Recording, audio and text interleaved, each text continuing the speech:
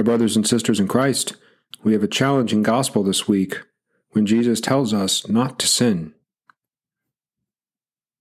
The Lord be with you. A reading from the Holy Gospel according to Mark. At that time, John said to Jesus, "Teacher, we saw someone driving out demons in your name, and we tried to prevent him because he does not follow us." Jesus replied, "Do not prevent him. There is no one who performs a mighty deed in my name who can at the same time speak ill of me. For whoever is not against us is for us. Anyone who gives you a cup of water to drink because you belong to Christ, amen, I say to you, will surely not lose his reward. Whoever causes one of these little ones who believes in me to sin, it would be better for him if a great millstone were put around his neck and he were thrown into the sea. If your hand causes you to sin, cut it off. It is better for you to enter into life maimed than with 2 hands to go into Gehenna, into the unquenchable fire. And if your foot causes you to sin, cut it off. It is better for you to enter into life crippled than with 2 feet to be thrown into Gehenna. And if your eye causes you to sin, pluck it out. Better for you to enter into the kingdom of God with 1 eye than with 2 eyes to be thrown into Gehenna, where their worms does not die and the fire is not quenched. The Gospel of the Lord. Not the easiest gospel to listen to on a Sunday morning. So where should we begin?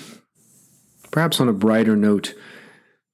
Later this afternoon, for example, we'll kick off our parish's very first color run. Would you believe that over 60 young people have registered, along with nearly 24 volunteers? If you're unfamiliar with a color run, basically people will run around a particular path around the church, and at certain points will get pummeled with colored powder. Strangely enough, it is wildly popular. Before the runners start the race, each person will be given sunglasses, a bandana, and of course a reminder to tie their shoes. The last thing anyone wants is to trip and fall at the start of the race and get pummeled with powder.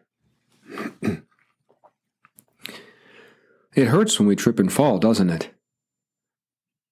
In fact, this is what the verb to sin originally meant, to trip and fall. Much like a physical fall, when we sin, it can hurt our bodies, or worse, our relationship with God and with others. In today's gospel, Jesus uses very strong language, urging us to be aware of those ways in which we fall, not in the sense of physically tripping, but the ways we stumble morally or spiritually. For example, the disciples have become terribly possessive of their ministry. "Teacher, we saw someone driving out demons in your name, and we tried to prevent him because he does not follow us," they say. The disciples don't want others to perform good works. They want to do everything themselves, which leaves us wondering, at this point, who really is the focus of their ministry? Is it about glorifying God or honoring themselves? Remember in last week's gospel, the disciples were caught arguing about who was the greatest. Now they selfishly don't want to share their ministry with others. In spite of last week's lesson on service, it seems that nothing has changed. Here they are stumbling, caught being selfish and sinful once again. But the truth is, I find something strangely comforting about that.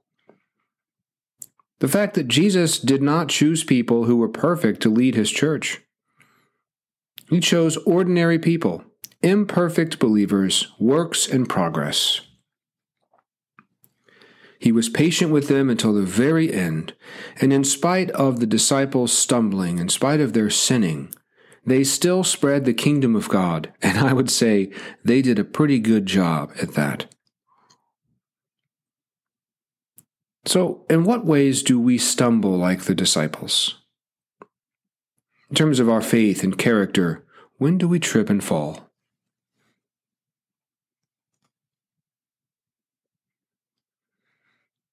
Perhaps we compare ourselves with others, arguing over who is the greatest, the most popular, the most athletic, the wealthiest, the most attractive.